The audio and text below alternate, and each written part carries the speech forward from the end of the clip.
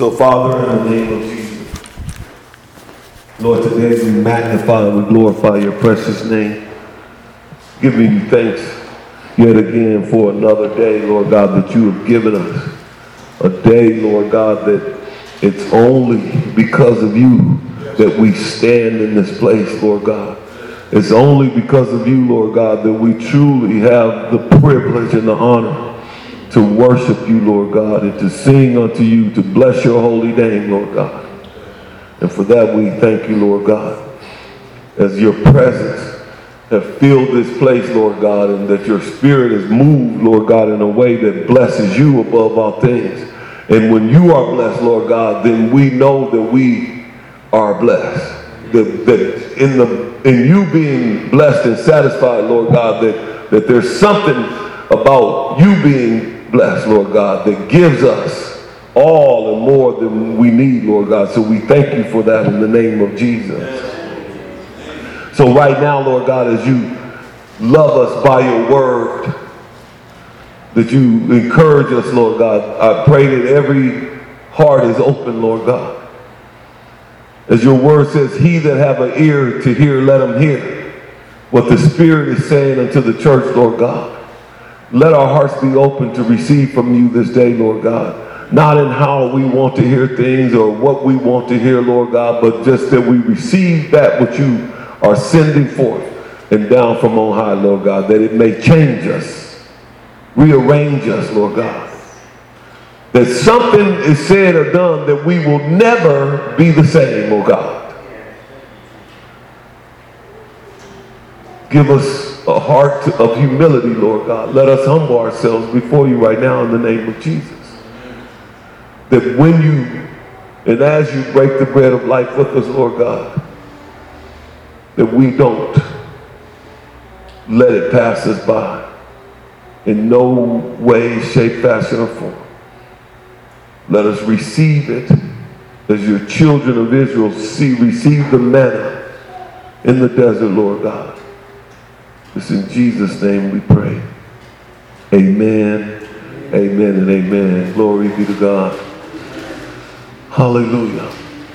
Wow. If you will, open your Bibles up to the book of Numbers.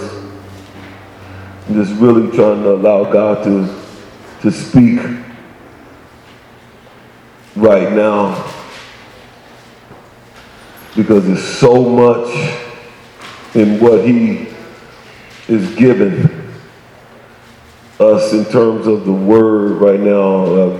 So much that he was sharing with me throughout this whole week and certainly even on yesterday, that it's overwhelming. So I just have to really allow the Spirit of God right now to have his way. And so I'm just, bear with me as I try to allow that to happen. The word of the Lord,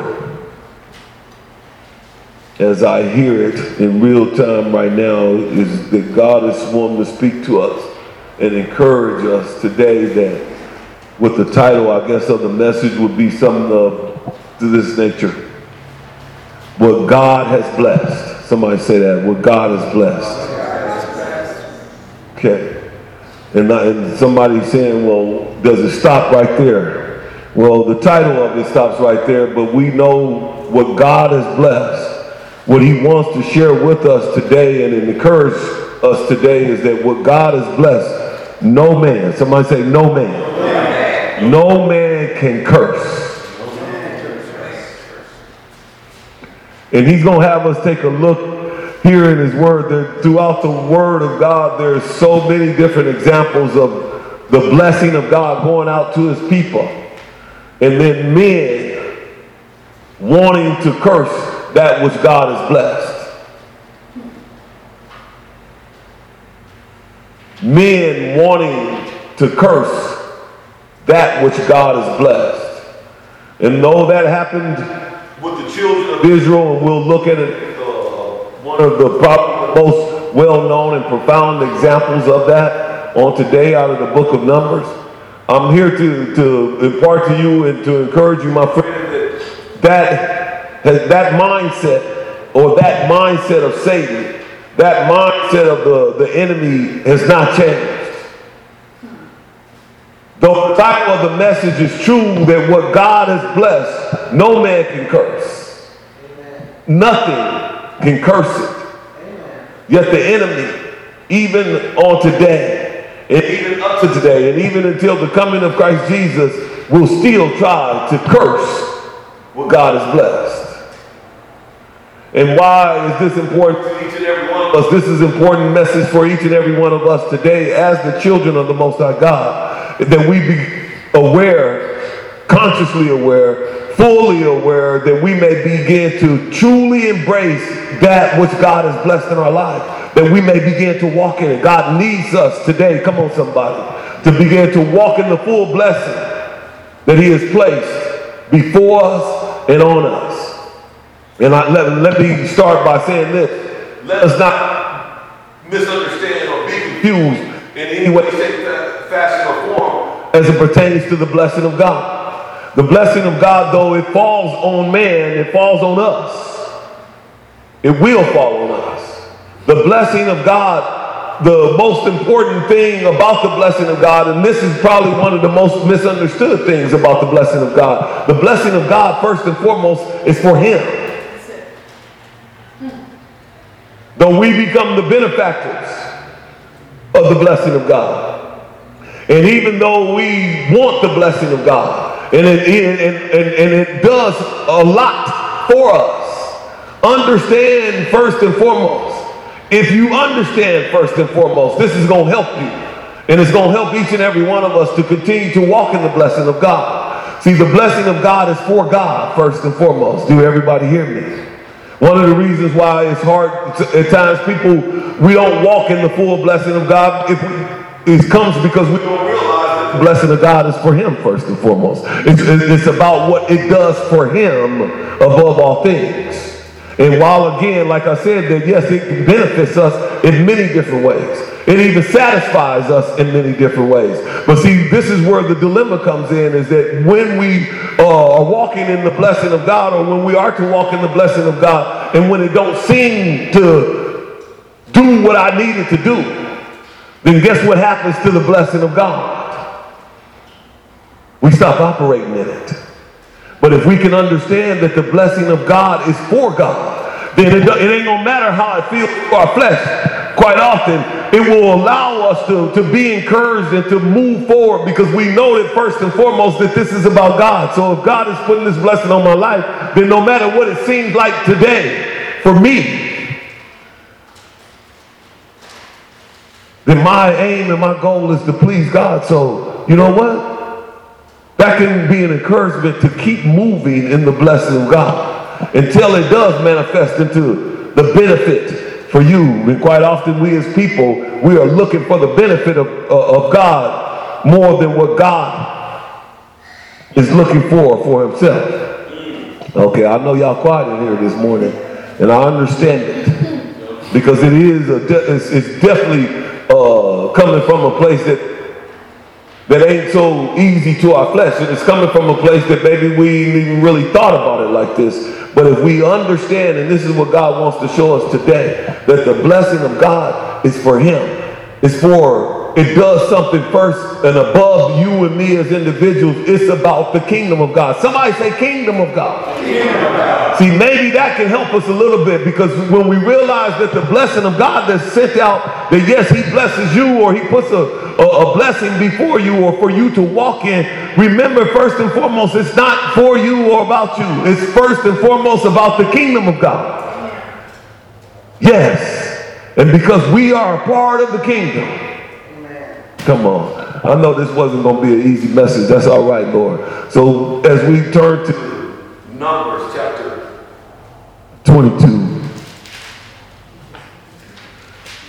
we're going to go to several different verses, and you may even want to write some of this stuff down on today. Numbers chapter 22 through 24, all the way through Numbers chapter 25. So that's Numbers chapter 22, 23, 24, and 25. It speaks to us of a prophet named Balaam. And this prophet Balaam, let me make this plain and clear first and foremost. For some of you, you may know that prophets, there was more than one type of prophet in the Old Covenant. In the Old Testament, particularly in the time of the children of Israel, there was the one prophet, the prophets of God, Isaiah, Jeremiah, and many others. But we know that also during this time, through what God has shown us through the study in here, is that there were prophets of men. They weren't God's prophets, but they were prophets. They prophets of men. Somebody say prophets of men. I want to make sure that y'all with me. Prophets of men. And many prophets of men was also known as what we would call today sorcerers. They called them back then soothsayers. They also called them, or we refer to them as diviners. Diviners. D-I-V-I-N-E-R. Diviners. These were men that by a spirit was able to speak some things, out there. And we have some of the same stuff going on today. Some of the stuff that we call today is, you have people that try to read fortunes and, all that different stuff. So everybody with me, right? Okay. So there was prophets of God. There was prophets of men, and many of these prophets of men were men and women that were trying to read into the spiritual world, and it wasn't always by the divine nature of God. There was a couple weeks ago, if you remember the message, God was speaking to us how he even used some of over 400 prophets of men, and he put he allowed them to have a lying tongue, and they lied to the children of Israel and seduced the children of Israel to this place that brought them back to obedience. So God can even use the lying tongue of the prophets of men. Everybody with me? Balaam. When you read through this and you study this at first glance, then it appears to be is him being a prophet of God. And surely he may have started out as a prophet of God. But ultimately, there was something that Balaam bought into that lured him away from the things of God and following God himself. So we're going to read a little bit of this and just to lay a foundation. I pray that as you write these scriptures down, talking about the whole, you would have to read Numbers chapter 22, chapter 23, chapter 24, and even into 25 to get the full picture. But starting in verse 22, and I'm not going to read every one of these chapters, we're going to skip through this, but I want to lay the foundation. It says, then the children of Israel moved and camped in the plains of Moab on the side of the Jordan across from Jericho. Now Balak, the son of Zippor, saw all that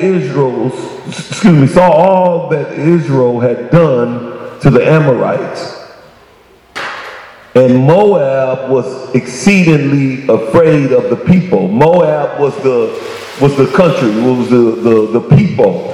Not just an individual name. Balak was the king of Moab, the Moabites, these people.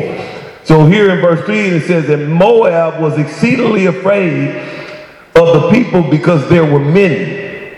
And Moab, that whole country, that whole nation of people, was sick with dread because of the children of Israel. So Moab said to the elders of the Midian, now, this company will lick up everything around us as an ox licks up the grass. And Balak, the son of Zippor, was the king of the Moabites. That's what I said at that time. Then he sent a message to Balaam, the son of Beor, at Pathar, which is near the river in the land of the sons of his people. He called to him saying, look, a people has come from Egypt. See, they cover the face of the earth and are settled next to us. Therefore, please come at once. Curse these people for me, for they are too mighty for me. Perhaps I should be able to defeat them and drive them out of the land. For I know that whom you bless is blessed, and whom you curse is cursed. So here you see the picture. The picture begins is that the king of Moab, which is Balak, he calls for Balaam, which is this prophet. And when you study this, and I'm just giving you some background too, Balaam at this time was probably one of the most well-known prophets at that time. And when I'm talking about prophets, was one of the well-known soothsayers at that time that could, see some things. They also call them seers. He was the most well-known seer, and not only the most well-known, but he was the one that was getting the most money. It's just like right now that you have different people at different times that's the most popular in, whether it's in entertainment, whether it's in basketball, whether it's in this, that, or whatever. He was the prime thing, my friend. And so here, Balak knew about this guy, and he sent his messengers. And as you continue to read forward, not only did he send his messengers, but it tells us in the story that he sent his messengers and he sent them with a fat purse. Lots of money in there and to bring this guy back. Let's read a little bit further, picking up in verse 7. It says, so the elders of Moab and the elders of the Medians departed with the diviner's fee in their hand. That's that purse I was talking about. They had the money. And they came to Balaam and spoke to him with the words of Balak. And he said to them, lodge here tonight. This is what Balaam told the men. Lodge here tonight, and I will bring back word to you as the Lord speaks to me. So the princes of Moab stayed with Balaam. Then God came to Balaam and said, who are these men with you? So Balaam said to God, Balak the son of Zippor, king of Moab, has sent to me saying, look, a people have come out of Egypt. And we know who is the people that came out of Egypt. It's the children of Israel, because God had brought them out of Egypt. Everybody with me? And he says, and they cover the face of the earth. It was so many of them. We know that the children of Israel was the most populated nation on the earth. He says, come now, curse them for me. Perhaps I shall be able to overpower them and to drive them out. And look what God says in verse 12 to Balaam. And God says to Balaam, you shall not go with them. You shall not curse the people that what? That I have blessed, or that are blessed. So Balaam rose in the morning and said to the prince Balak, go back to your land, for the Lord has refused to give me permission to go with you. And the princes of Moab rose and went to Balak and said, Balaam refused to come with us. Then Balak again sent princesses this time, more numerous and more honorable than they, the ones before. And they came to Balaam again and said to him, thus says Balak the son of Zippor, please let nothing hinder you from coming to me, for I will certainly honor you greatly. I will do whatever you say to me. Therefore, please come, curse these people for me.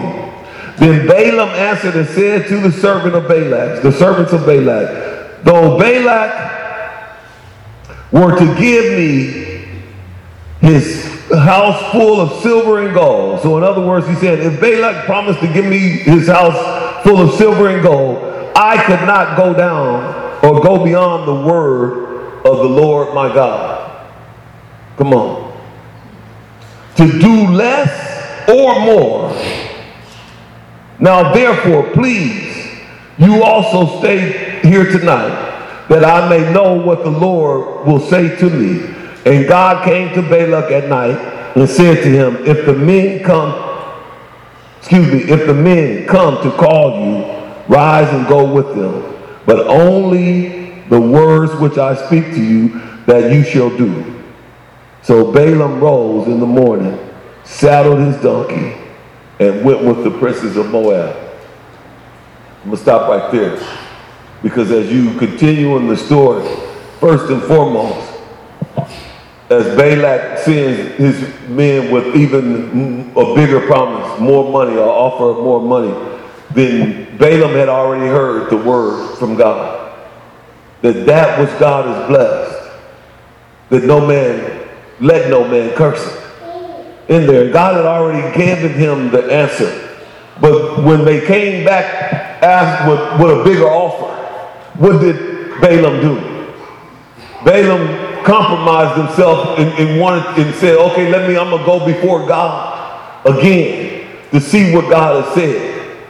Does that sound familiar? See, we live in a time right now that Satan will use all kinds of things. We already heard, you already know the answer that God has said.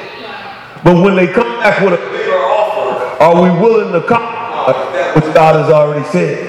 See, there's many lessons in what God wants to speak to us, because the thing about it is that we living in a time right now that Satan, he wants to entice us in every which way. The real essence of this, and I'm going to have you turn to, stop right here just for a second, but go to Revelation chapter 2. Revelation chapter 2. Because the real essence of Balaam and what this is all about, without us having to go through and read all 4 chapters right now, in short form, Balaam over and over again would compromise. He knew what God had said. But then when the enemy comes with the offer, then he wants to come before God again and present to God the enemy's offer to hear what thus saith the Lord. And God is speaking to each and every one of us even today, and even more so today as time draws closer and closer. He needs the children of God, us, the people of God, to not be, to continue to bring before him that which the enemy is trying to entice us with, when he's already said. Come on, somebody. Amen. And this is important because I know that the Spirit of God is speaking to somebody, because some of us are going through some things right now, some very challenges, some very things that's before us. And if you ain't going through them this moment that you're aware of, believe me that they coming tomorrow. They coming real soon. And God is saying that you've already heard what I've said. And when you hear what thus saith the Lord, then let us not continue to compromise with or speak with the enemy. Hear that what the enemy is saying and bring it before the Lord. As though God is going to change his mind about what he said. In Revelation chapter 2 here, in verse 14. Okay, so we know in Revelations, let me just lay the groundwork here. In Revelation chapter 2, we know that this is Jesus himself speaking directly to the writer here, John, as he writes Revelation. And here, in the first couple of chapters here, he's speaking on the 7 different churches. So here in chapter 2, he begins to speak to the compromising church, the 3rd church, the church of Pergamos. And we talked about this, matter of fact, on Thursday, that this church here was the church that, they married themselves to the world. They compromised with the things of the world, and that was the problem that Jesus said, what I have against you is that you believe in me fully. So you believe that I am the Son of God. It ain't no doubt about that. But what you have done is you've compromised with those and let those that don't believe, you are married to them. Married to those that believe totally opposite of what you believe, and you comfortable with it. The compromising church. Here in verse 14, listen what the Spirit of the Lord says, or actually Jesus himself tells the writer, he says, write these things down. In verse 14 he says, but I have things. Matter of fact, let me back up to verse 12. I'll just read from 12. It says, and the angel of the church at Pergamos writes, these things say he who has the sharp two-edged sword, that's Jesus. I know your works and where you dwell, where Satan's throne is. He says, I know your works and where you dwell. You dwell where Satan's throne is. And you hold fast to my name and did not deny my faith even in the day, of Antipas. Even in the day which Antipas was my faithful martyr, who was killed among you where Satan dwells. Okay? And look at verse 14, he says, but I have a few things against you. Though you believe in me wholeheartedly, what you have done is you went and dwelled in the place of the enemy. And he says, but I have a few things against you because you have because you have those who hold the doctrine of Balaam, who taught Balak to put a stumbling block before the children of Israel, to eat things sacrificed to idols and to commit sexual immorality. Okay, so let me make this very plain and clear. Here is Jesus himself saying, as he speaks in Revelations to the church, this is far away. This is John. You know, if any of you know anything about Revelations is what the Jesus had told John to write specifically. And I think I said something about this even a couple weeks ago. There's a difference between the book of Revelations, and the Bible says that blessed is the man who reads Revelation. And what was that difference between Revelation as opposed to other books that was written in the Word of God? All of it is written, inspired by God, right? The other books, the difference between Revelation was actually written about a time that had not happened yet. The other books is written primarily about times that has happened, and then prophecies, of course, and they are inspired word of God. But the book of Revelation is one that is dictated by Jesus to the writer of a time that is to come, the end time. And so Jesus showed them through visions and spoke directly to John in there. So this was the book of Revelation that makes it different, is that here the writer is writing down in his words what Jesus is saying in real time. This is not a revelation. This is not an inspired word. This is the word. And so we have to take real serious. That's why it says blessed is the one who reads this book and get any type of understanding out of it. And the understanding that God wants us to get is how serious this is, because these are words of Jesus and they are real words. And he's telling the church here that the thing that I have against you is that you have the doctrine of Balaam operating in my church, in the church of God. Yes, you believe that Jesus is the Son of God, but the doctrine or the operation of the church and where you abide at is in the camp of the enemy. So how does that relate to Numbers? It relates to Numbers because this is the story. Way back with the children of Israel. What Balak did is he came before the Lord. Lord told him what to say in there. And when the enemy comes, he wants to and offer him more money. He's compromising as though he didn't hear the Lord. Let me go speak to the Lord again, as though the Lord is going to say something different. And then as we back in Numbers and we continue the story, then what happens is and this is the essence of the message, my friend, is that so it goes on. And the Spirit, have you ever heard, I know some of you heard this, that there was somewhere in the Bible about that God used a donkey to speak. Anybody heard that? Raise your hand if you heard that. Well, here it is, my friend. This is where it is. It's in the story of Balaam, because what happens is that Balaam, God told him, and when you just read this, you kind of have to really study it out, because when you read this, then we just read, and God said, okay, go with him. So you would think that it's like God has given him permission. No, God is mad now. Because first and foremost, why would you come to me asking me something that I've already told you that's coming from the enemy? This ain't even coming from yourself. You don't bring forth, the enemy is coming to you, and I've already given you the answer. You are not to curse that which I've already blessed. This is the children of Israel, the ones that I've just brought out of Egypt, my friends. This is the work of God. And here is a prophet saying, hey, here, somebody want me to curse him. Is that okay, God? Well, I make it sound like that, then it seems kind of foolish, but it ain't no different than some of the things that we do before God today. Hear me. It's not much different than some of the foolishness that we entertain God with today when God has already said some things. Let me move a little bit further. Because so now, this is where you can see in verse 22 of chapter 22, it says, then God's anger was aroused because he went. God told him to go. And then when he went, God got mad. Why? Because God had already told him don't go.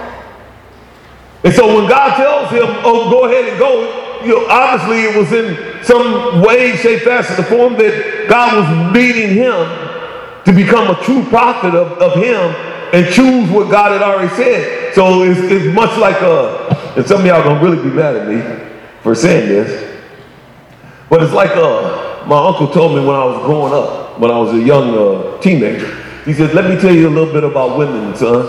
He says that now what they say, don't do what they say, because what they say, that ain't what they really mean. So if he say no, or yes, this, or whatever it is, then you better make sure that you understand what's happening, because primarily if she say no, I don't need you to do that, that means you need to do that. Okay. So when God told him, after he had already told him once, he said, oh, go with the guys. He obviously said it in a sarcastic way, so and he hears it and he goes with the guys, and then what does it say? God's anger was aroused. And then what God did is he sent the angel of the Lord on the path that Balaam was riding on his donkey to take.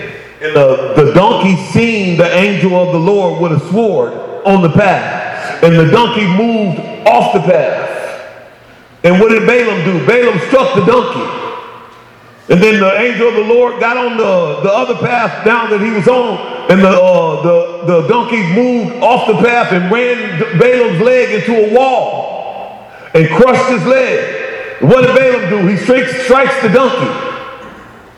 And the donkey is then now the third time, the angel of the Lord appears before the path right there. And the donkey, he lays down. I ain't going nowhere. Because he sees the angel of the Lord with the sword. He recognized the angel of the Lord, and Balaam struck him. And then this time, the Lord put the words in the donkey's mouth and asked and told. And so the donkey says to Balaam, why you strike me 3 times? Why did you strike me 3 times? And Balaam gonna tell him, whatever, but then the donkey said, have I been your donkey all of this time, and have I not ever, did anything out of the way in there? And at that moment, the eyes of Balaam becomes open, and he sees now what he could not see, that the donkey could see, and that was the angel of the Lord with the sword. And the angel of the Lord began to speak to him, and he says, if it was not for this donkey doing what he did, you would be dead right now.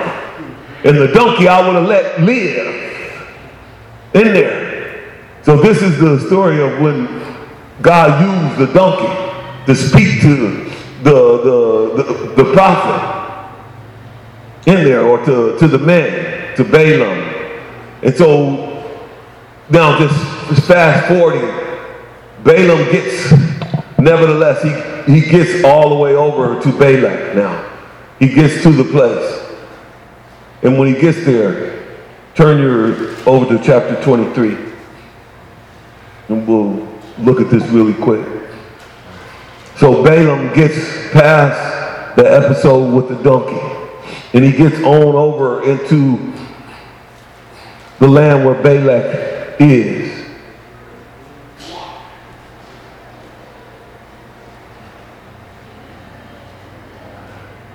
And one of the things as we go there, is a couple of things that I do want to read and to stand out. Because when the Lord opened the eyes of Balaam and he saw that the angel was standing there in the way, that he had drawn his sword in his hand and he had bowed, so then Balaam bowed his head and fell to his face. And the angel of the Lord said to him, "Why have you struck your donkey these 3 times? Behold, I have come out to stand against you, because your way is perverse to me."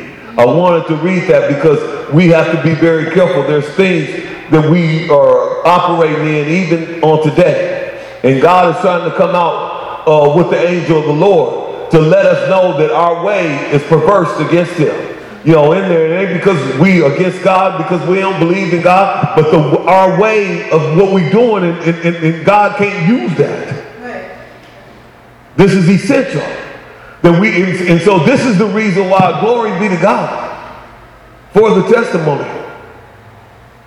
That no, I didn't set this up for her to give her words of encouragement, but this is the reason why we have to come to a place in our life, and it's essential for us to be able to present ourselves to God and say, "God, what's in my heart?" Because we don't always know what's in our heart. Matter of fact, we don't know what's in our heart. We can't even trust what's in our heart. The only thing that we can trust is what God says that's in our heart. Because our ways are perverse against him. Even though we love him, and our heart, quote unquote, in our heart that we talk about is the one that's in our mind. Did you know you had a heart in your mind? Oh, I didn't know that either, because your heart is a representation of what's in the inner man. The inner man.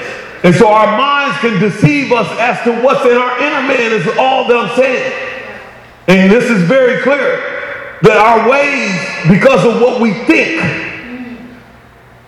and because we have a mind to do what's right by God. I said a mind to do what's right by God. It's not always the indication of truly what's in our heart.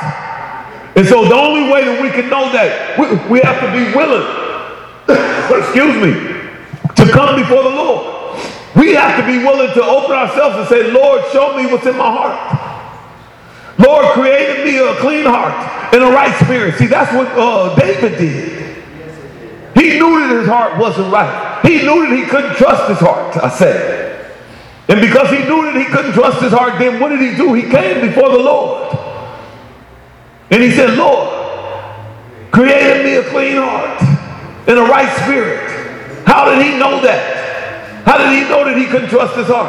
He knew it because first and foremost, the word of God says that your heart is so deep, deceitfully wicked. God told him that you can't even, that no man can know it. But the other reason, and the main reason why he knew it, was because he seen the manifestation. And obviously, what's the manifestation you talking about, Pastor? He seen what he was doing every single day. He took a look at what was happening in his life. Though he loved God, and though he was a man of God, he found himself, committing adultery. He found himself lying and conniving. He found himself doing all sorts of things. And what do you mean that he found himself? He looked at the end result. Even the good intentions that he had, he seen at the end what it turned out to be. And my question to you and me today, are we looking at the end result? Or are we just paying attention that, oh, God knows my heart? And just like you said, that most of the time and quite often, when we say that God knows our heart, we only say it in a place where what we intended to do, it didn't come out like that. The end result or the manifestation was jacked up, but we said, instead of us reading what came out, we'll call that a lie and say, God knows my heart. You see. And see, David came to a place, he says, no, I ain't going to keep saying that God knows my heart. I must begin to look at the manifestation. And I'm not calling it a lie, but I'm going to recognize that's within me. And then I'm going to say, oh Lord, I need you today to create in me a clean heart and a right spirit. Renew something in me. Hallelujah. And this is what God needs us. If we can come clean to God, then he can show us what's in our heart so the manifestation can become different now. The manifestation can be what? It can actually become that which God wants to do in our lives. It's what God wants to do. And this is the reason why the doctrine of Balaam is so important. So real quickly as we move forward, then because we want to get to the end result of this. So it says this real quick too. It says, and Balaam said to the angel of the Lord, I have sinned. And I do not know, and I did not know you stood in the way against me. There's times that God is standing in the way against us and we won't recognize it, so we'll go and do it anyway. Come on, somebody. And it says, if it please you, I will turn back. That's what he told the angel of the Lord. He still don't get it. You came to God. God had already told you no. You didn't come to him again. And he says in a sarcastic way, obviously, don't go ahead. And you know that you angered the Lord because now he's the spirit, the angels on the pathway. And yet again, what is this still? Does this sound familiar? We just don't want to hear God say no to this. So he says it again. If it please you, then I'll turn back. Do you want me to go, Lord? I already told you don't go.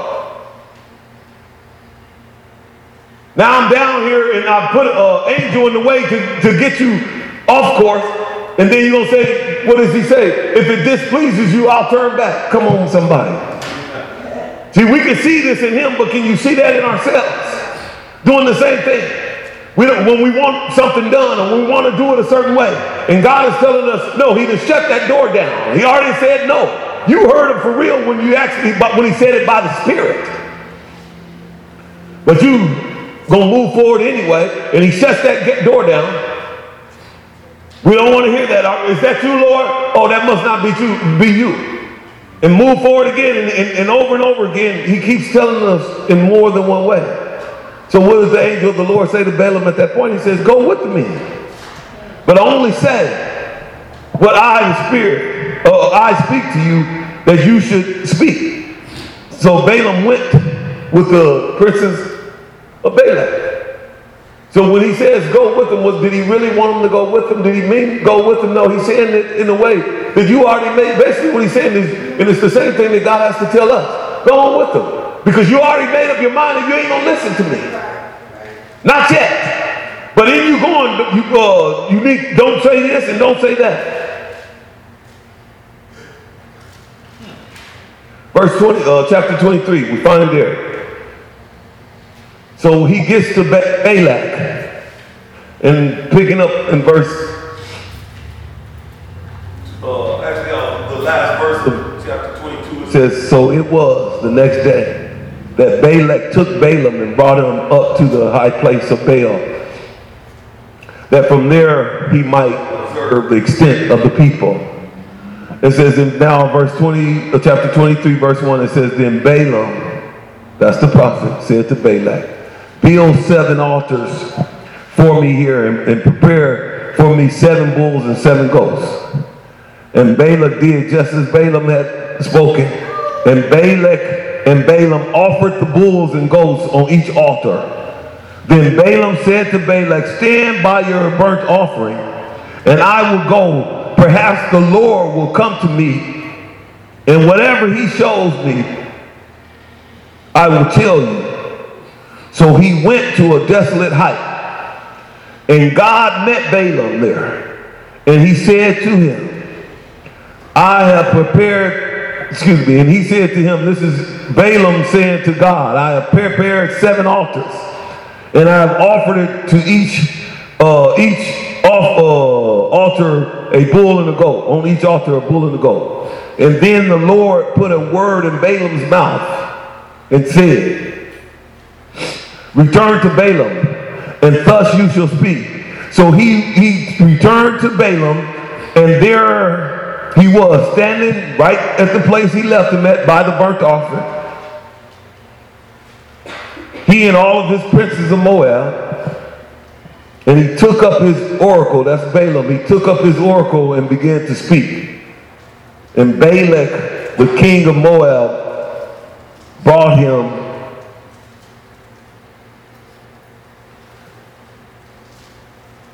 and he took up his oracle and said, Balak, king of Moab, has brought me from Aram, from the mountain of the east. Come curse Jacob for me, and come denounce Israel. Verse 8, he says, how shall I curse whom God has not cursed? Come on, somebody. How shall I denounce whom the Lord has not denounced? See, this is the word that God had put in his mouth. See, Balaam came with intentions to satisfy Balak and to curse the people. But the word that the Lord put in his mouth was not a curse. Let's look a little bit further. In verse 9 it says, then this is the word. He said, from for the top of the rocks I see them, and from the hills I behold them. There a people dwelling alone, not reckoning itself amongst another nation. Who can count the dust of Jacob? Or number, who can count the dust of Jacob? Or number 1/4 of Israel? Nobody can. Let me die the death of the righteous, and let my end be like this. This was the blessing. The blessing that, so what happened was, instead of a curse coming out of his mouth, a blessing came forth, that you will be numerous among all the nations. No nation won't even be a fourth of your nation. You will stand, when nobody else can stand, and nobody can't beat you. All of these different things is basically what's happening. And look what Balak said. And then Balak said to Balaam, what have you done to me? I told you to curse my enemies, and look, you have blessed them bountifully. And see, this is what the message is all about, my friend. That which God has blessed, no man can curse. And not only this, but it goes on 4 times. So right after that, immediately, he tells them, okay, you messed up this time, but so here, let me take you to this other place. That starts in verse 13. He says, let me take you to another place, and you'll see part of the nation. And I want you to curse them, so I can stand against them, so we can fight against them, and if they curse, then we can overtake them. That's what happened. If you read further, then he went and he built another altar, 7 of them. They did the sacrifice. He says, let me go over here and hear what the Lord says. The Lord put a word in his mouth, and when he came back to curse the people, guess what came out? A blessing over the people. That's the second time. If you go down to verse 27 of the same chapter, here's the third time. Same thing. He goes to another place with the intention. This guy is giving them more and more chances because he really needs these people to be cursed. So he gives them a third chance. Curse the people. This time he said, I ain't even going to go to see what the Lord says. The Bible says that the Spirit of the Lord came upon him, talking about Balaam, and he pronounced the blessing right there. Period. And it goes on to the 4th time. And 4 times in a row, as him and the king is wanting to curse the children of Israel. What comes out of their mouth is a blessing. Or what comes out of his mouth is a blessing. And see, some of us right now, we have, because of the blessing that God has placed on our life, there's people that want to curse you. There's people that have intentions of cursing you, my friend. But what's going to come out of their mouth, whether it's on the job, whether it's in the house, whether it's in the neighborhood, what's going to come out of their mouth is what the Spirit of the Lord puts in there. And it ain't just because they prophets of God. It's because of what God has intended. And God is going to speak not a cursing over your life, but God is going to have the one that wants to curse you to bless you, my friend. Come on, somebody. That's exciting news. And maybe some of us don't know you might not be able to see the person that wants to, because that person that wants to curse you may be the very one that's smiling in your face. It might be the very one that's giving you the most pats on your back on the job site. See, some of this we can't even see. But you got to know, because you being the child of God, and if we walk in the ways of the Lord, come on somebody. If we give our lives over to the direction of Him, then we don't have to worry about the curse. Because that who was sent out to curse you will only bless you, my friend. Now here's the next thing. Number 2 in this is that you got to understand, even if the words seem to be a curse word against you, we got to know that we live in a time that God has already said in His Word that He's working out all things to our good, to those who love Him and that are be called according to His purpose. That's, in other words, to those who are walking in His way. If we are walking in His way, you give me your heart. So understand what Revelation says. This ain't just talking about somebody that believes in Him, because there was people that believed, but they dwelled in the place of Balaam. Oh, we need to really define that. What is the place of Balaam, or what is the doctrine of Balaam? Now we can. Because as it turns out here, Balaam could not curse them, the children of Israel. The enemy cannot curse you. But what the doctrine of Balaam that Jesus Himself refers to in Revelation that He had against the church is this. See, the doctrine of Balaam, while it cannot curse you, the doctrine of Balaam says this. This is the doctrine of Balaam. It says, since we cannot curse them, let us seduce them. Since we cannot curse them, because God ain't going to let us curse them. We don't want to curse them, because every time we go to curse them, we're going to bless them. But what we can do is seduce them. Does it sound familiar, my friends? We living in a time right now that the world know that Satan knows he can't curse you. He don't even want to try to curse you, because he knows that what's going to come out is a blessing. But what he can do is he can seduce you. And this is what he done to the modern day church of Pergamos. They were seduced by the Spirit. And this is our challenge today. And without us knowing this and understanding what the Word of God has said, and this is what the problem was with them, because they was looking to be cursed, and when they couldn't be cursed, then what they didn't understand is that they could be seduced.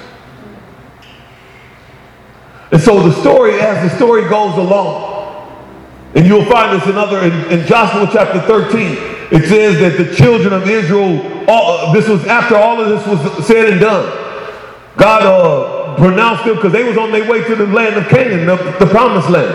And as God continued to lead them forward, He had them wipe out the Moabites. In Joshua chapter 13, verse 22, it says, the children of Israel also killed with the sword Balaam, the son of Peor, the soothsayer, amongst those who were killed. So in other words, this is what happens. I'm fast forwarding. He goes through all of this and could not curse the people.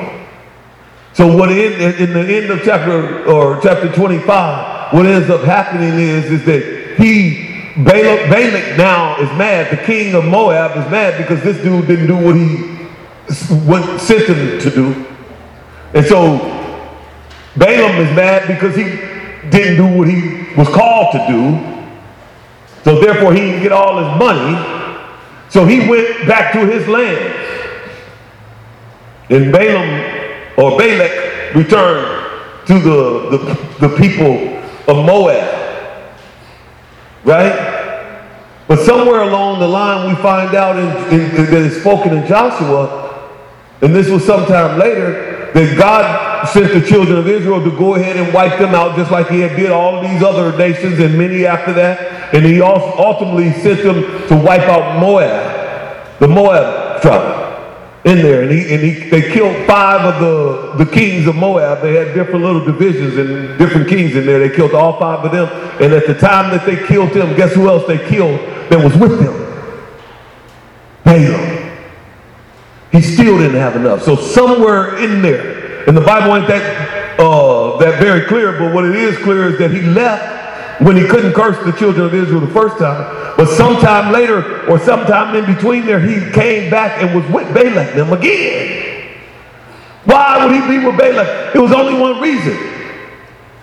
And that is to come find a way to get at the children of Israel.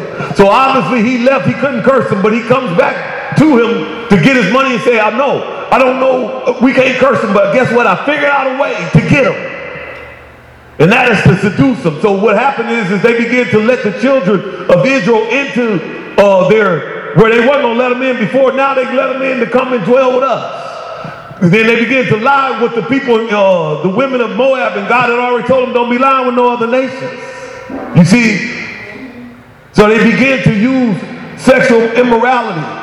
And not only sexual immorality, but as they abided with these people, then guess what happened? They began to eat with them, and they began to worship their idols with them.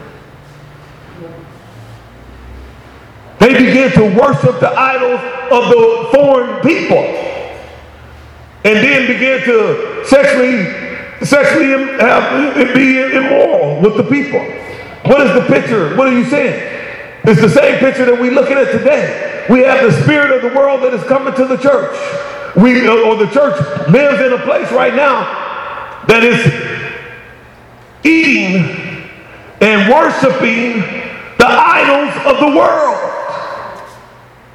This is the biggest thing that God has against the church today. That we, the people of the church, that we live in no different than the people of the world. That we worship idols. They worship idols in a certain way, but what is our idol worship? Do you know what your idol worship is? It's when anything that you put before God. It's a part of one of the first 10 of the 10 commandments, is one of the commandments. That you should have no other gods before him. And what does that mean? I don't care what that means. That means it could be your car, your house, your basketball, your football, whatever it is. Anything that we put before God, believe me, God is serious about that. This is the doctrine of Balaam that he's talking about, that he has against the church now, is because, no, they didn't curse you, but they seduced you into operating no different than them, even though you believed in me 100%. See, and we live in a time where even now that everything is, it was called the compromising church.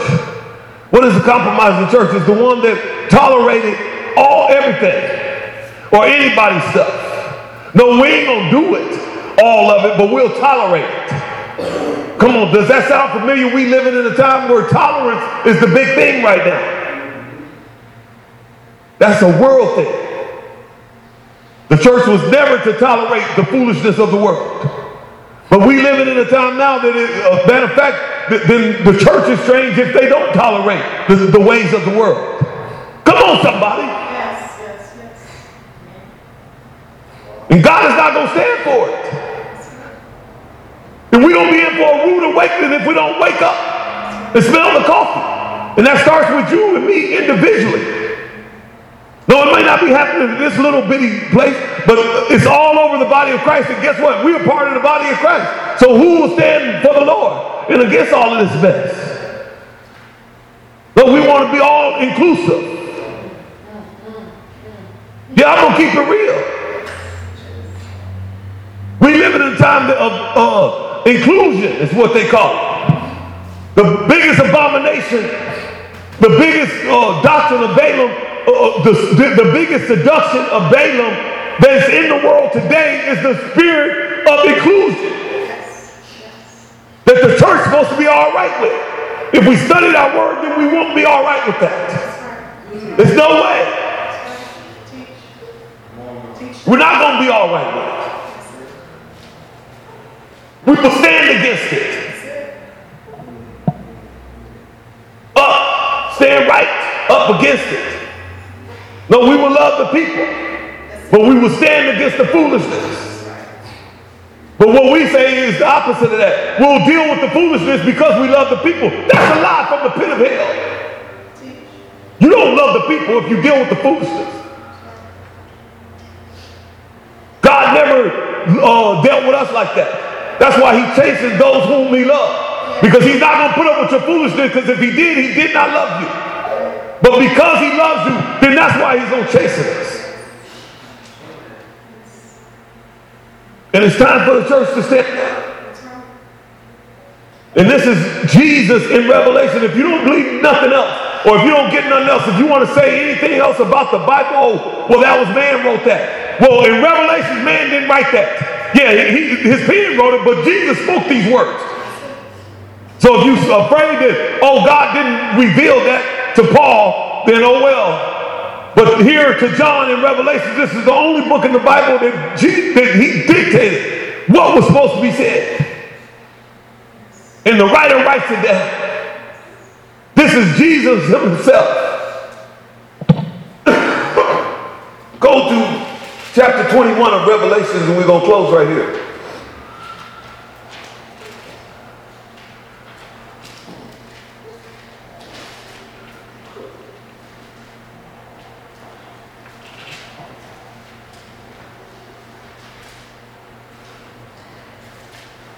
This is a serious message, my friend, and it's a serious thing, because what God has blessed, no man can curse. But the truth of the matter is that Satan is going to try to seduce you into all things. This is what he's operating in the world, is to seduce us. And because we ain't been looking for seduction, then we ain't been aware of it. And guess what happens? Then that's all that's been happening. We've just been gradually, slowly, easily being seduced. And it's a hard thing, because it's an easy thing for Satan to seduce us, but it's a hard thing for us to recognize it. Because why? Because in our hearts, because we love God. Because I believe in Jesus. And so it's a hard thing for me to recognize because of what I believe in, but it ain't no different than the church he speaks in. He says that one thing you didn't compromise was your faith. And that I like. But the thing that you did compromise, and I have a problem with it, is where you dwell in it. What you heed to. The seduction you have succumbed to. But God says in his word that the church that he's coming back for is a church without spot or wrinkle. God says in his word, the church that he's coming back for, and what he's going to do is he's going to make all things new. See, and this is the reason why he has to make it new, my friend. Because it can't be like the old. Yes. And when he makes it new, it's going to be a new earth, is what he says. Look at Revelation 21, verse 1. It says, now I saw a new heaven and a new earth. For the first heaven and the first earth had passed away. Also there was no more sea. He says, then I, John, I saw the holy city, Jerusalem, coming down from heaven, from God, prepared as a bride, adorned for his husband. Glory be to God. And that is the church that Jesus is coming back for. A bride that is prepared for his husband. We are the bride of Christ. And what he's coming back for, while the gates of heaven are still open, what kind of bride are we going to be? Are we going to continue to be a cheating bride? One that is, oh, I'm engaged to you, but I'm going to be playing tiddlywinks all day with the world? It ought not be so. And it just really takes, oh, when is it going to be something, I'm talking about inside of you as an individual that makes up the church. You are the church. When are you going to make a stand in your own heart to not compromise with the world? I'm talking about in the way. Think about all that we've been talking about. Balaam was supposed to be a prophet of God, but he compromised. And that's what this whole thing is about. It's about compromise. It's about compromise. It's about compromise. And Satan got smart enough to realize that he cannot curse you, but he can seduce you into compromise. And guess what? It's at an all-time high now because we can't see it, because we believe in God, because I'm a Christian, because I go to church. But if we take a look at our own life, or we allow God to show us truly what's in our heart and what's really going on, we don't even want him to show us that because we're afraid of what he might show us. Because if he shows us, then we're going to have to deal with it. So let me stay in this place of feeling good because I believe God, but walking in ignorance because I don't want to see the truth. See, ignorance don't mean stupid. Ignorance don't mean dumb. Ignorance means that I don't know, or I don't want to know. I want to stay in the not knowing category, as though that's going to be some excuse when we come before the King. It's not going to be an excuse, my friend. And the reason why it's not going to be an excuse because he gave us all the reason and every door was open to us for us to know. So today is the day that the Spirit of the Lord is saying, if you ain't get nothing else, I want you to get right in the middle of your chest right now. Is what God has said. I want you to feel me on compromise. What in your life are you compromising? And you know that you're compromising because I've said it. I put the angel with the sword in your path. I've had the donkeys even speaking to you because you wouldn't listen. You know what I'm saying to you. But yet, you want to keep holding on to it. You want to do it a little while longer. I'll do it tomorrow. I'll put it off tomorrow. No, God is saying today is the day. He don't want you to take that thing not even another day forward. But he wants you to submit it unto him today. Today is the day of no more compromise. And just as you are looking for the day of the coming of the Lord, and you with full expectation that Jesus will take you with him, then Jesus is looking for this day, the manifestation day, that you give your heart over to him, all of it. And that it ain't a place that you want to keep him out of so you can compromise. Today is that day. And I pray that each and every one of you allow that which is touching you in the heart. I can see it in the spirit, so ain't nobody can deny it. It's there. And God is knocking on the door of it. He's knocking on the door.